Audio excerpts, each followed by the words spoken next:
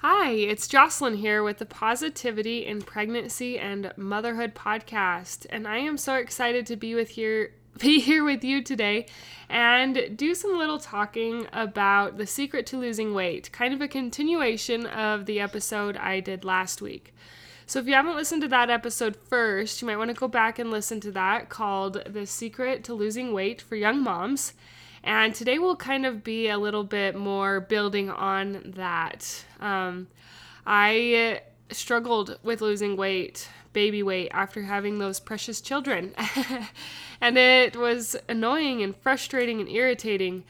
And after my third baby, I found mindset tools and actions that significantly helped me in that endeavor. And this week, I want to share some of those with you. So thank you for joining in. Hi, I'm Jocelyn, host of the Positive in Pregnancy and Motherhood podcast. I help pregnant women and mothers to find positivity in their season of life through changing their thoughts to work for them and not against them. I help mothers find the small, doable steps in thought and action without making drastic changes to their everyday mom life. And I can help you. Thanks for joining.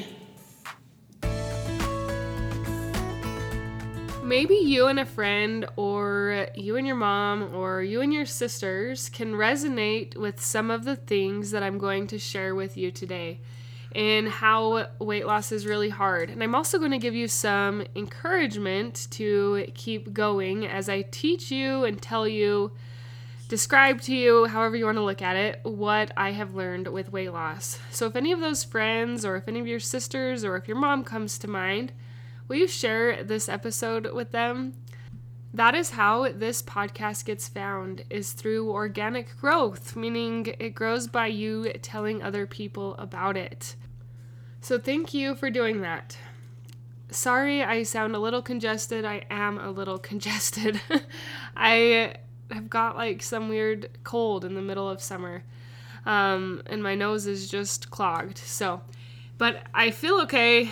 It's just I sound kind of off. So that aside, last week when I was talking about losing weight, I talked about how you have to change your thoughts, and how changing your thoughts is vital, pivotal, in weight loss being able to be doable first and sustainable second.